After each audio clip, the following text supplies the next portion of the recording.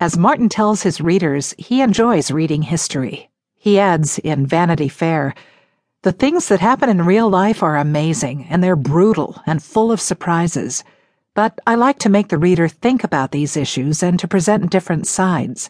I also want to reflect the fact that the values were different. It's tricky because you have to make it understandable to a contemporary readership of 21st century people, but you don't want the characters to have 21st century attitudes because they did not in a medieval society." In another interview, So Spake Martin, he mentions an interest in British and French medieval history in particular, saying, "The Wars of the Roses, the Crusades, and the 100 Years' War have been my biggest influences. Oh, and some Scottish history as well, such as the infamous Black Dinner that inspired my own Red Wedding. This isn't a matter of choice so much as it is one of necessity. I don't have any other language besides English, and there's a paucity of good popular English language histories about medieval Spain, medieval Germany, and the like. I was in Germany last fall and looked everywhere for good reference books about the medieval Holy Roman Empire, which would be a treasure trove, I suspect.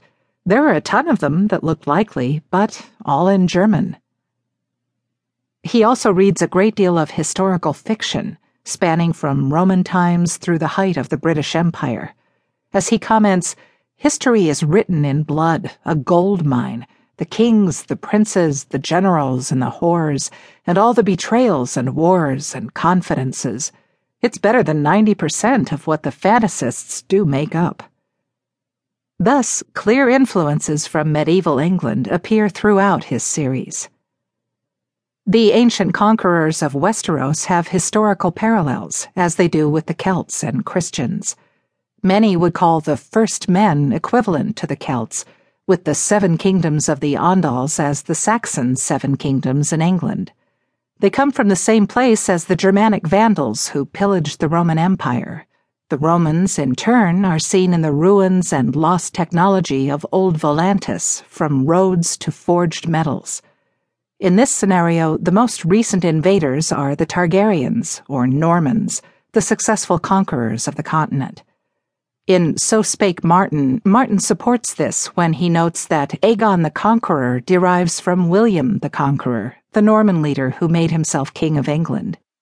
The British culture we know, from modern English to the classical roots of society, is built on this progression, with the Normans the final conquerors. The trappings of the series, knights, chivalry, feudalism, noble houses with shield emblems and mottos, all derive from England, as do many Westerosi names such as Sir James Tyrrell, the supposed murderer of the English princes in the Tower, John, Robert, Edmund, Edward or Eddard, Richard or Rickard, Jane, Jane or Jane, Jeyne, Geoffrey or Joffrey, James or Jamie, Margaret or Marjorie, Marcella or Mircella, Thomas or Tommen, Catelyn or Caitlin, Lisa or Lysa, and Walter or Walder are English names that appear often in the Chronicle of Medieval England, as they do in Game of Thrones. Bran or Brandon, by contrast, is an Irish name meaning raven or crow. The Warden of the East, Warden of the West, etc., were important positions in England as well as Westeros. With jousting, trial by combat, and divine right through magic swords, readers find themselves in the romanticized world of Ivanhoe or King Arthur. At the same time, the actual conditions of war, medical care, recipes, entertainment, and more echo English history, as do the ancient ruins dotting the countryside.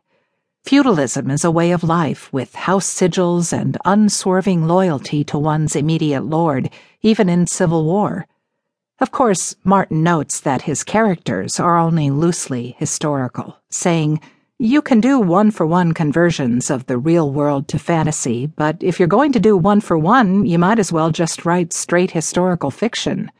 It makes more sense to take certain interesting elements of Henry VIII and certain interesting elements of Edward IV, and maybe something from here and something from there, and put them together and use your imagination to create your own character, someone who is uniquely himself and not exactly like someone from history.